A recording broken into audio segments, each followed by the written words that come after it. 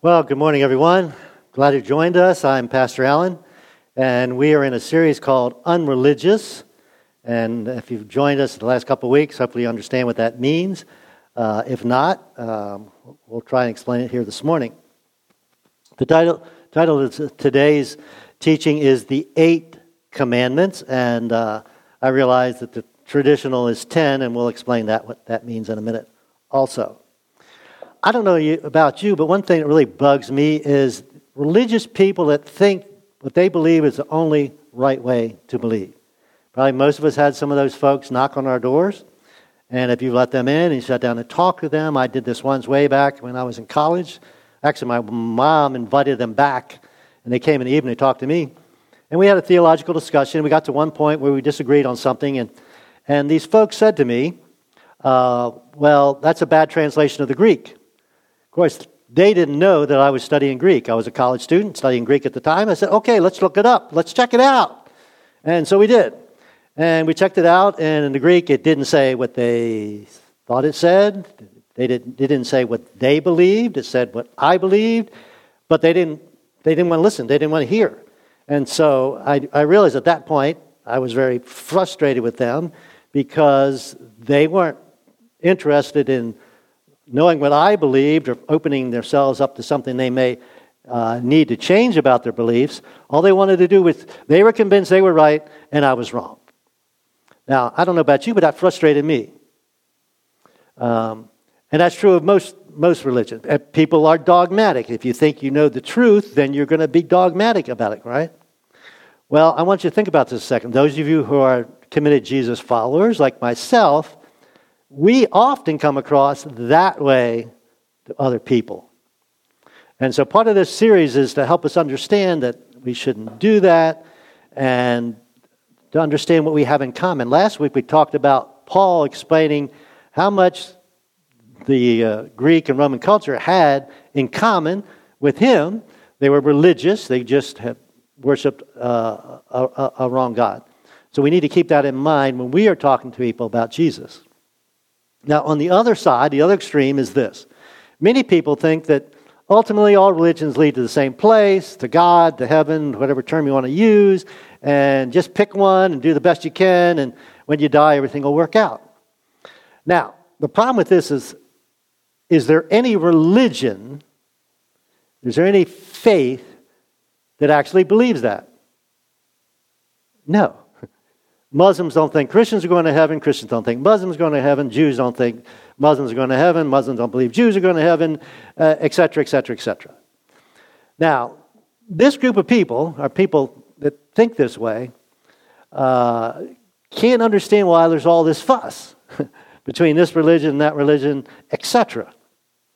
And they just think it's kind of ridiculous that we would fuss and argue with each other. Kind of like with politics. I don't know about you, but I get frustrated with politicians that they just seem to argue all the time. So I want us to get a foundation of the concept that we all have in common. All religious people have in common, then all mankind has in common. And the first is the golden rule. Everybody knows the golden rule is right. Treat other people the way you want to be treated. And if you research it, all major religions of the world have a form of the golden rule. Not only that, Plato has a golden rule. Socrates, these are Greek philosophers, has a version of the golden rule. And so this is a commonality among people, philosophers and religious people. Another thing we all have in common is this, all religions. Anyway, I'm going to label them oughts and ought nots. So every religion has sets of rules. Things you should do, things you shouldn't do. Oughts and ought nots. Now, C.S. Lewis, who most of you probably know, he didn't grow up a Christian, became a Christian as an adult, wrote a lot of books, famous books. The Narnia series, if you're not into religious books, is probably the most famous. But he wrote a book, he did some research, and came up with what he called the 8 Commandments. He studied different religions of the world, including the American Indians, which is interesting to me because he was British, he lived in England, and studied their belief, and he came up with what he called 8 commandments that all these religions had in common. So I'm going to listen for you. You can Look them up later if you want to. But here's what he came up with. He said all these religions believe in these 8 oughts or ought nots. Don't harm others with words or deeds. Honor your parents. I thought that was interesting. All religions, they're written by the parents, right? We got some kids here, and the parents are going to write that. Be kind to siblings and the elderly. Don't have sex with another person's spouse. The next 4 are this. Be honest in your dealings with others. Don't lie. Care for those who are weaker and put others first. Now, if you're familiar with the 10 Commandments, you can pick some of these out. Don't commit adultery, don't lie, don't kill, don't steal, etc., etc. So, this is a commonality among all religions of the world. So, I just thought we would do a little audience participation. There's not a lot of folks here, but even you at home, let's kind of give ourselves a test. All right? So how well did we do? For example, how well did we do honoring our parents? And we've got some teenagers here, and I remember being a teenager, and I think we all failed at that point. All right? And let's go back to the other list. Honest with your dealings. Have you ever not been completely honest with somebody when you sold something and didn't tell them about a car, for example, some little noise or something it makes? Now you're in church, or at least you're watching a worship service online. Is it okay to lie about not lying? So we've all lied. And so the thing we all have in common is this. All religions have something in common besides this list. And you know what that is? I'm going to give you one word. Failure. No matter what religion it is, it has a set of oughts and ought nots, and none of us can keep the oughts, do we? Or the ought nots. Are we good at the list? Anybody? Are you good at keeping the list? None of us are. So bottom line is we're all failures at our religion if our religion consists in keeping the oughts and ought nots. I summarized it like this. You ought not, you did it anyway, you're at odds with God. And even if you're not a religious person, even if you're not a believer in God, and I'm delighted that you're watching. Let me put it this way. Have you even reached your own standards? So you can ignore God's standards. What is your standards for being a dad or a mom or being a husband or a wife? Or what is your standard about being a good child, teenager, whatever? I can guarantee you none of you have kept your own standard. You can ignore God. I haven't been the father I thought I should be, or husband, or whatever it might be, citizen of the world. We've all failed, no matter what your standard might be. One thing that bugs me, and this is just me, I'm sure, but people that file bankruptcy. It's legal. To me, it's immoral. What you've told this credit card company when you use this credit card was, I'm going to pay you for paying this company for the products I've got. And somewhere along the line, you decide, well, I'm not going to do that. And so you file bankruptcy. You haven't kept your word. You haven't kept your standard. You agreed to pay this, and you didn't. Again, it's legal. I don't think it's moral. So here's the bottom line. There is guilt, and the guilt is real because we've fallen short. Our own standards, much less God's standards. So we all have to deal with guilt. You can use other words like regret or remorse or whatever. And no matter how hard you try to get rid of the guilt, it doesn't go away. I'll give you an example of what we try and do. Well, nobody's perfect. I'm not a perfect teenager, so I'm not going to honor my parents all the time, but I honor them most of the time. There's no perfect spouses. I've only cheated on my wife once, or cheated on my husband once. I think it's okay to lie once in a while. What do we call this? Little white lies. I don't lie. I don't have big lies. So we try and dumb down the rules. Now, let me ask you a simple fact. Does dumbing down the rules help with the guilt? It might get rid of, I guess, some if you don't pass the limit, artificial limit you set. But in reality, you still, unless you dumb them down completely, you still have guilt, regrets, things you wish you hadn't done, or things you wish you had done. So here's the question for this morning. What do I do with my failure? What do I do with it? What do I do with my guilt? What do I do with my regrets? As I said, even if you don't believe in a God, you're at odds with yourself. You feel like a failure to yourself. Guidelines you set up for yourself.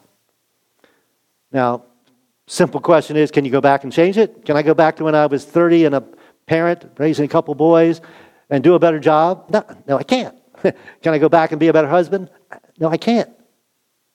So what do you do with your failure? Well, the good news is this. 2,000 years ago, a guy by the name of Jesus comes along and says, okay, nobody in all of mankind has been able to fix their failures, deal with their failures, deal with their regret. I've come to fix it for you. Why would he do that? Well, because he loves us, all of mankind. He didn't want to have a fractured relationship with us. Since we can't fix it, he's going to fix it for us. It's like when my kids were small, they break something, they couldn't fix it, they bring it to Dad, and hopefully Dad can fix it. Sometimes I could, sometimes I couldn't. But God says, I'm going to come and fix it. And this is not a fix just for Christians. This is a fix for everyone. Jesus died, we say this often, he died for everyone. Whatever religious background you might have, belief system you might have, or no belief system, all religions. Today I want to look at something that somebody wrote by a guy by the name of Paul. We've talked about him the last 2 weeks. He came along and he felt God wanted him, or his responsibility, God, was to tell non-Jewish people about this Jesus. Jesus was Jewish. And so he went around the Roman Empire talking to people. And last week we talked about he went to Athens and talked to the Greeks. Today we're going to look at something he wrote to the church in Rome. Again, these are people, there's not been a Christian tradition, there's not been any churches, there's no Bible, not anything. All they know is Greek and Roman theology and philosophy. And this Paul guy comes along, can you imagine how difficult it was, in trying to explain, well, this is Jesus guy that lived over here in Jerusalem and the Romans killed. He's your answer to your failure. And we're going to pick this up in chapter 8 of Romans. But I want to give those of you who are not for me, in chapter 7 of Romans, Paul is talking about this dilemma, about the oughts and ought nots. He says, I know what I should do, but I don't do it. And I know what I shouldn't do, but I do it anyway. And he ends up, read it for yourself, it's fascinating. And he ends up by saying, it makes me miserable. I don't do what I want to do, and I do what I don't want to do. I wind up being miserable. Is there any solution? And then he says, thank God for Jesus. So then we pick it up in the next chapter. He didn't write in chapters, so he's just continually writing. And so Romans, what we call Romans chapter 8, this document that he wrote to the church in Rome, says this. Now, some translations say, therefore. So I'm miserable with my oughts and ought nots. Jesus comes along. Thank you, Jesus. So, now. Or therefore, now. There is no condemnation. No means none, zero. Condemnation, guilt, regret, for those who belong or are in Christ Jesus, those who become Jesus followers. And I know your pushback is like mine, but I feel guilty. I feel like there is. So let me try and illustrate it this way. I came across this statistic this week. There's approximately an average of 5 people a year that are let free from death row. So they've been on death row probably for years, and for whatever reason, they're set free. They're expecting to be executed, and somebody comes in and says, okay, we've changed our mind. You were guilty before, but now you're not guilty. There's no condemnation. There's no death sentence. You get to go free. All right, so that's the scenario that Paul is addressing here. We all have this guilt, and Jesus comes along and says, you can go free. If you accept my gift, and we'll talk about that in a minute, you're not going to be punished. You should be. You deserve to be, but you're not going to be punished. Condemnation means this. You've been tried and found guilty. So we've all been tried and found guilty. We got a guilty conscience. We use that word, right? Guilty conscience. Conscience that condemns us. And the problem with religion, and Christianity can become a religion. The problem with religion is it condemns me. That's what it does. Sets up these rules that I can't keep, and so I feel guilty. That's what all religion does.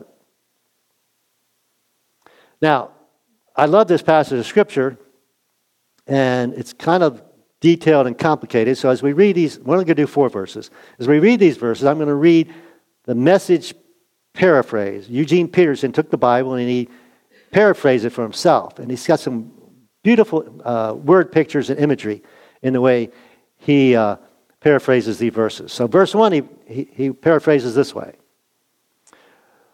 With the arrival of Jesus, the Messiah, that faithful dilemma is resolved. I can't fix it. I feel guilty, but it's been resolved. Those who enter into Christ, being here for us no longer, have to live under, notice this imagery, a continuous, low-lying black cloud. Isn't that what guilt feels like? He said, you don't have to live under that anymore. Why not? Or how come? Well, verse 2. Because you belong to Him, you become a Jesus follower. The power, some translations use the word law. So the power or the law of the life-giving Spirit has freed you from the power or law of sin that leads to death. So he says there's 2 laws. The law of sin that leads to death, and the law of the Spirit that sets you free or leads to life. And we all understand this law of sin. When you sin, something dies. When you sin, something dies. Relationships. We're going to talk about relationships, human relationships. Not dealing with the God one, just on the human level. And I'm not picking on people that have been divorced. I've got divorced people in my family. But one time there was a relationship, both parties sinned, maybe one more than the other, but both parties sinned against each other, and now the relationship is dead. It's died. It's over. Right? I think most of us understand that. Maybe you have a dead relationship with a sibling. Maybe you have a dead relationship with a parent. Or maybe a parent has a dead relationship with a child. Somebody sinned, both parties sinned, and something died. So what Paul is specifically addressing is that we've all sinned against God. We haven't kept those oughts and ought-nots. And so our relationship with God has died. God doesn't want it to be ended. And so we're going to find out He is going to do what needs to be done to fix it. Now, the tension between these 2 laws, let me try and explain it this way. I think it's a good illustration I came across this week. We all believe in the law of gravity, right? What goes up must come down. It's what keeps us from floating off into space. It's a good thing in that respect. If you jump off a building, not so good, right? You crash and burn. All right, so that's a law of gravity. We all believe in it. We all understand it. So, you ever been on an airplane? How is that possible? Does the law of gravity cease to exist for airplanes? No. The law of aerodynamics, and I'm not an engineer. Some of my folks might understand this more than me. But the law of aerodynamics supersedes the law of gravity, right? And so the airplane can fly. Gravity still exists. It's still a law. But so does the law of aerodynamics, which wasn't discovered, I guess, till a little over 100 years ago. We didn't have airplanes before that. So what Paul is saying, there is the law of sin that leads in death. It's real. It's not going to go away. But there is a law that supersedes it, that overrides it, and that's the law of the Spirit. And I give you a definition of the life-giving Spirit. It's forgiveness and grace. Forgiveness and grace. And we've all experienced this. If we've ever had a relationship, if not died, been severely injured, and then been restored, right? How did it get restored? The only way damaged or dead relationship gets restored is through forgiveness and grace. Forgiveness and grace. Let me explain that a little bit. You can't heal a relationship by doing good things, can you? So I've got this dead relationship with a parent or with a child or with a sibling. So I start sending them cards, I start sending them gifts, I start, I go and wash their car, I don't know what you do. Do good deeds for them, send them money, you do all these things. Is that going to guarantee you that relationship is restored? You can do that from now until doomsday. The cows come home, as they say. Sometimes until their deathbed. Sometimes people wait until their deathbed to do what needs to be done. What has to be done to restore the relationship? They have to give permission. They chosen to say, yes, I choose to also want to re-establish this relationship. That's the only way it happens. Now, the wonderful thing about this broken relationship we have with God is this. He has already chosen to do this. And what we're talking about this morning is how He chose to do this. So from God's side, it's already been fixed. The only question is, for you and I, is will we choose to reestablish this relationship? In fact, God has promised that He'll establish this relationship. That's what grace is. He's done it all. He doesn't require anything other than us to give Him permission. It's based on grace. And that relationship can be, for a better term, resurrected. A relationship with God. So the message says it this way. A new power is in operation. We know that power that causes sin and death. The Spirit of life in Christ, like a strong wind, has magnificently cleared the air, freeing you from a fated lifetime of brutal tyranny at the hands of sin and death. That's pretty graphic, right? Pretty powerful imagery. So I believe Jesus would say something like this to us. Your religion has put you right where I want you to be. A failure. Basically, right? A failure. You haven't kept the rules. So consequently, you need a Savior. Somebody to fix it for you. So verse 3. Verse 3 is kind of long. He says this. The law of Moses, we say the Old Testament, was unable to save us, to fix it, to reestablish the relationship, because of the weakness of our sinful nature. We can use another illustration. You're beating down the highway. The speed limit is 60, you're going 80, pulled over by the policeman. All right? The law says, speed limit 60, you went 80. The law has no way of fixing it, does it? You could go to court. The judge would say, oh, how fast were you going? I was going 80. What was the speed limit? 60. Okay, why are you here? The only way to get out of the speeding ticket is what? The judge say, I'm feeling nice today. I'm going to let you off. Right? That's the only way. That's grace. That's mercy and grace. So the law doesn't save you, it only condemns you. How fast were you going? 80 miles an hour. Speed limit 60. The law condemns you. You're guilty. In the story, right? So Paul goes on in what we call verse 3.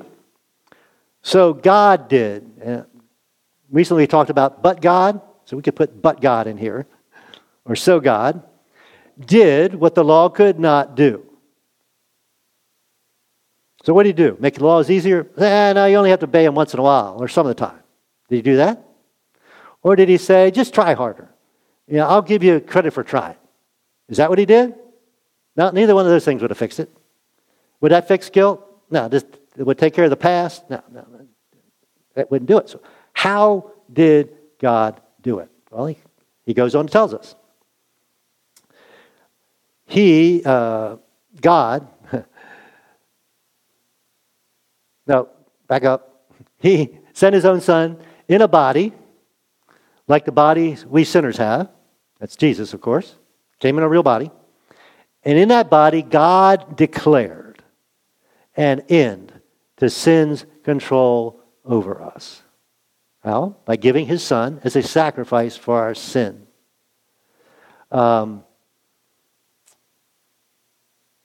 Why was sacrifice? Well, without the shedding of blood, there is no forgiveness. That's just the way the rules are set up. And so Jesus had to suffer and die. Again, the Message paraphrase, God went for the jugular when he sent his own son. He didn't deal with the problem as something remote and unimportant. It's not a big deal if you follow the rules or not. In his son Jesus, he personally looked on the human condition, entered in the disordered mess of struggling humanity in order to set us right once and for all. That's a good way to describe it. The law code, as weakened as it always was, by fractured human nature, could never have done that. The nature of the law is it can never deal with our failure. This is an internal issue. This is an issue of the heart. That can't fix it. So verse 4, this is our last verse this morning.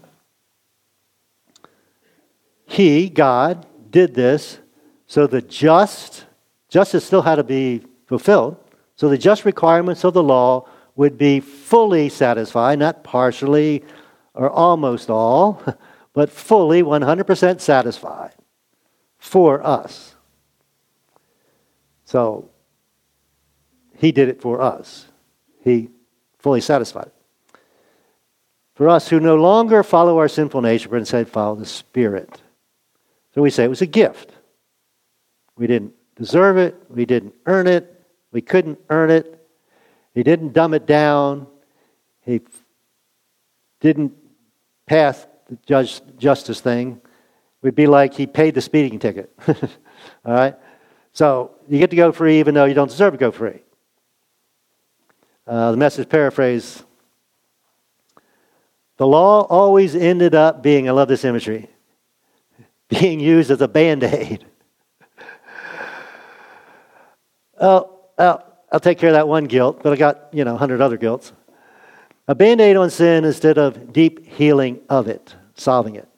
And now what the law code asked for, but we couldn't deliver, shed blood, is accomplished as we, instead of redoubling our own efforts, like I said, keep trying harder, that's not going to work, simply embrace what the Spirit is doing in us. Simply accept the gift. So what do I do about me? What do I do about my guilt, shame, regret? What do I do about my past? So God says, I have a solution. My solution is my Son, Jesus. That's the solution. It's the only solution. We just looked at laws, religion, the rules in any religion. Can't fix it. So go back to that statement we started with. You ought not. You did it anyway. You're at odds with God. Can you earn God's favor? If you could. If you say, okay, God says, well, if you keep the laws from now on, and maybe you're going to die in an hour, maybe you can keep it. I don't know. But if you keep the laws from now on, then you and I are good. if that was the case, it would no longer be a gift, right? If you give me a gift and say, okay, I got to give you a little something. Here's $1. No longer a free gift, is it? It's a partial gift, maybe. It's not a gift. Again, trying harder, that's what we all do, I know. It doesn't work, does it? So we cry out to God, hopefully like this: God, I need something better. I need to be forgiven. I can't undo what's already been done. And again, I'm just paraphrasing or putting words in God's mouth when I say this.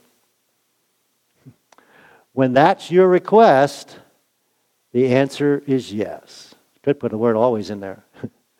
When that's your request, I need forgiveness. Will you forgive me? The request, that's your request. The answer is always yes. And not just for you and me, but for all mankind. Jesus died for all mankind. So if you accept that gift, take a deep breath. You can relax. What did Paul start off in verse 1? There is zero condemnation, guilt. Now, there's temporary guilt. If I mess up, the Holy Spirit of God convicts me and says, hey, you shouldn't have done that. You were unkind to your wife. That happens, unfortunately. And so I say, I'm sorry. I tell her I'm sorry, and then I tell God I'm sorry, and the guilt's gone. So, just a side note here. If you ever ask forgiveness for a sin and you still feel guilty about it, that's false guilt. That's the evil one, Satan, the devil, whatever term you want to use, wanting to keep you under condemnation. Because you're not much good to God when you're feeling under that heavy cloud, right? No, you're free. And that's the message we get to share with other people. So God has invited everyone that's ever lived and ever will live to accept this gift. It's not a religion. It's about a relationship that can only be restored by forgiveness and grace. So here's what I want you to think about this week. This is kind of fake news. I owe God something. Well, I owe him something for doing all this for me. No. Doesn't work that way. If you give me a gift, you can't say, but you still owe me. You owe me that $1. No. If it's a gift, it's a gift. So the real news is this. I don't owe God anything. He's done it all. So as I pray for you, as we close this morning, I especially want to pray for any of you that are at that place, that you want to get rid of your guilt. So join me in prayer. Father God, we thank you so much that you did what we couldn't do. Never were able to do, never will be able to do. To deal with our failure, deal with our guilt. And so you sent your son Jesus to do what had to be done. If there was any other way, you would have done it, I'm sure. This is what had to be done. So Jesus came, suffered and died, and rose from the dead, so that we can have a restored relationship with you. We can have forgiveness, that our guilt can be gone from your perspective. And so God, I pray for anybody who's listening or will be listening to this, that at that place where they're under the heavy burden of guilt, that they'll come to the place to understand there's no other solution. There is one. At least there's one. You may complain about, I don't want it to be that one, but that's the only one. And you provided it for us. So we pray that you would step across that line. It's simple. To say, thank you, God. I accept your gift. And your new life will begin. You'll be set free. We'd love to hear from you if that's the decision you made. But most of us here listening are Jesus followers, but we still often suffer under guilt, even after we confessed it. So God, help us to understand that there's no, let's put in big letters, N-O, condemnation, or guilt, if you prefer that word, to those who are in Christ Jesus. Thank you for such huge, complete forgiveness. And we thank you in the precious name of Jesus. Amen.